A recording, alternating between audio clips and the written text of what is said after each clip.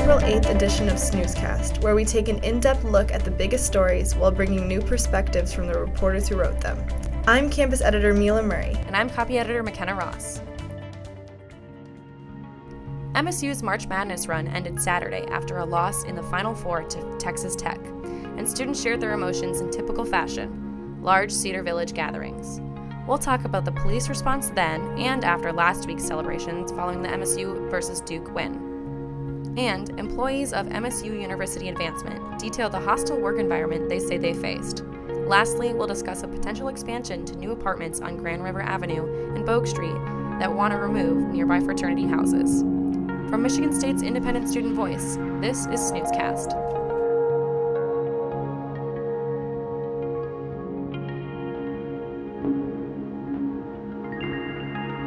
After MSU's loss to Texas Tech in the Final Four Saturday night, yet another crowd gathered in Cedar Village. No fires were set there, but ELPD reported 10 small fires set in other areas of East Lansing.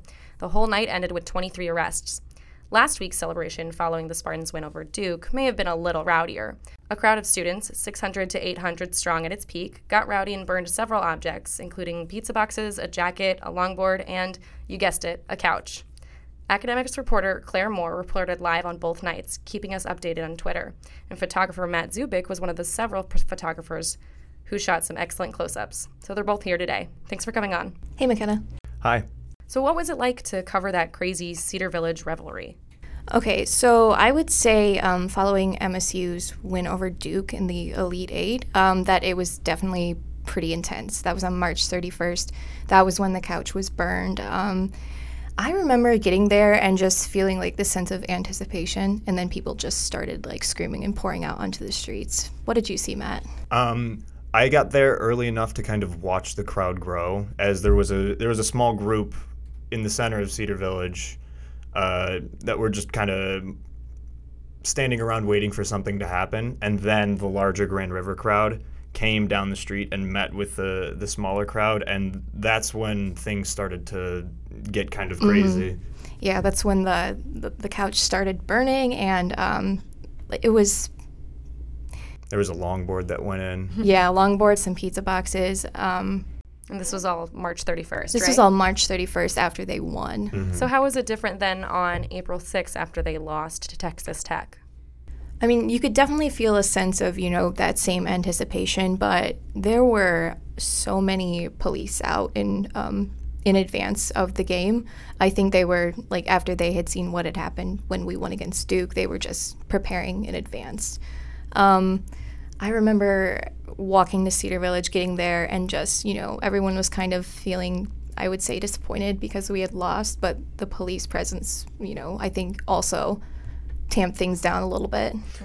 I didn't make it over to Cedar Village last night, but I stayed around the center of town for about 20 minutes to a half hour after the game had ended, and there was a really hostile mood in the air where people weren't really responsive to being photographed, or they straight up told you to just put the camera down. They didn't want any trouble.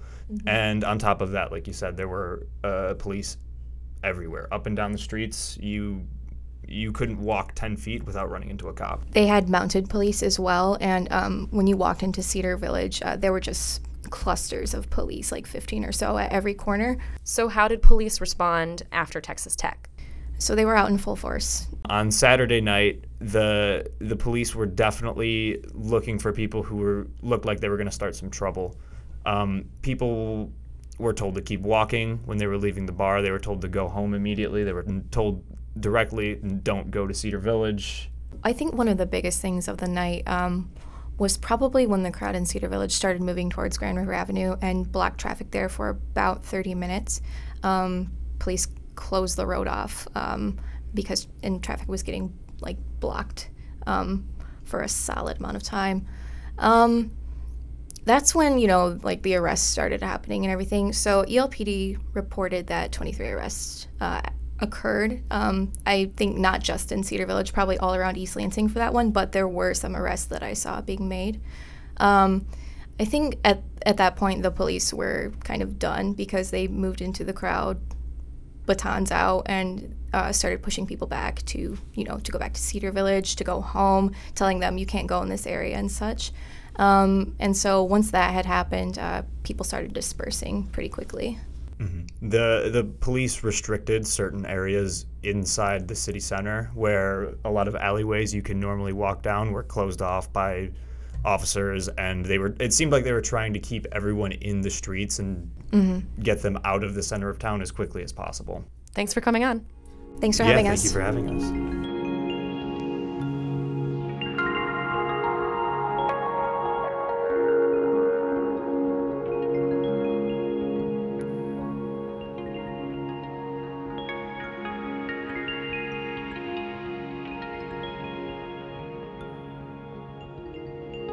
Four employees in Michigan State's University Advancement Department told the State News they have been a part of a persistently toxic work environment without a reliable avenue to air their grievances.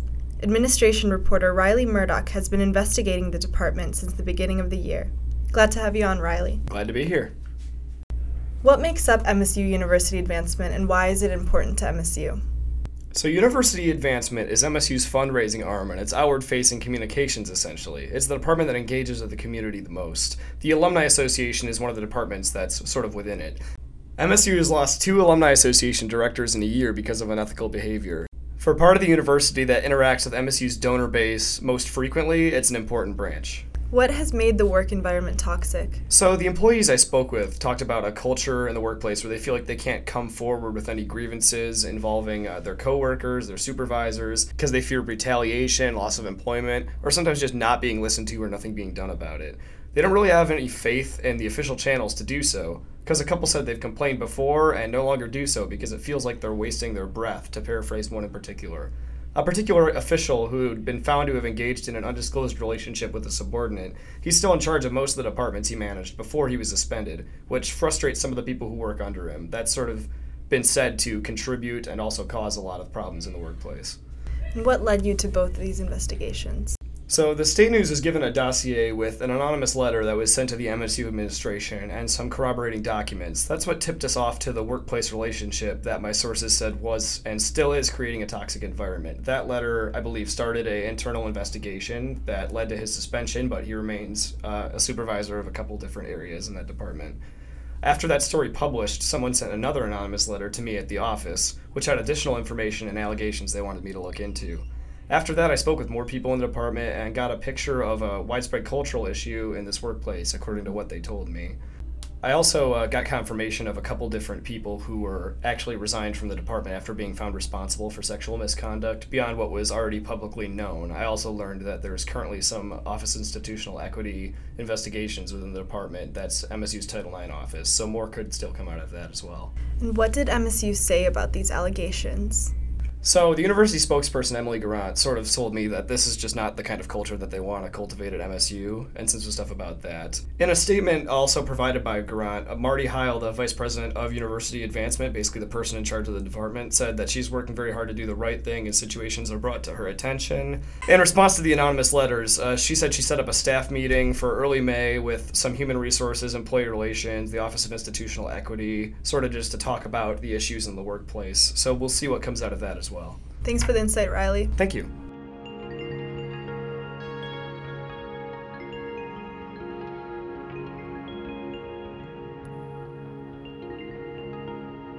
The real estate firm behind the Hub construction project in downtown East Lansing told city officials that it acquired 2 properties on Bogue Street with the intent to build 2 more student housing towers in the area. City of East Lansing reporter Evan Jones wrote an article last week about what would happen if the developments got approved. Welcome on, Evan. I'm happy to be back. What are the new developments with the Hub project in the East Lansing area? So David Pearson is the attorney for Core Spaces, the real estate firm that owns the Hub. Core Spaces is national, and the Hub on campus is all over from Gainesville, Florida to Seattle, Washington. He says that Core Spaces acquired 2 properties for the purposes of developing 2 student housing towers. So it would basically be the Hub 2.0 and 3.0. In order for it to happen, the city would have to revise a lot of code that determines what buildings in the East Village, or kind of that section of downtown, can be. You mentioned fraternity housing possibly being affected by this. How would any developments with the hub impact them? So the company that owns these properties, Community Resource Management Company, they own all of the fraternities on Bogue Street except for Farmhouse, who has ownership from an alumni. So the people in these fraternities haven't heard anything about this transfer of property. So they got the word based on the city government receiving a proposed development. Now, there's no site plans for this development. There's no real conception of what these buildings are. But in order for any of it to be realized, the city has to massively change its code. And what would that be? How have those city officials responded to that kind of proposal? So there's a couple of things that this project wants to do. They want to build it taller than 8 stories, which the code doesn't allow you to do, and they want to have a bunch of 4-bedroom apartments so as to make it, affordable, because kitchen costs are pretty expensive. Currently, the zoning law that determines the East Village requires any housing development to be mixed market rental units, and mixed market rental units can't have more than 25% of the units be 3-bedroom apartments, which that means that you can't have any 4-bedroom apartments. Mayor Mark Meadows has said that he is against ordinance changes, and there hasn't really been any official word from other city council members on this. Aaron Stevens, he seemed ambivalent about it. He said he didn't want to really have an opinion until an actual site plan was submitted.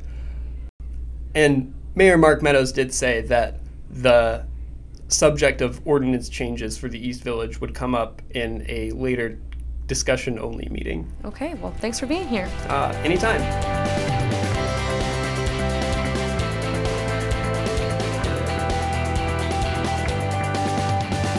A look ahead to this week's news.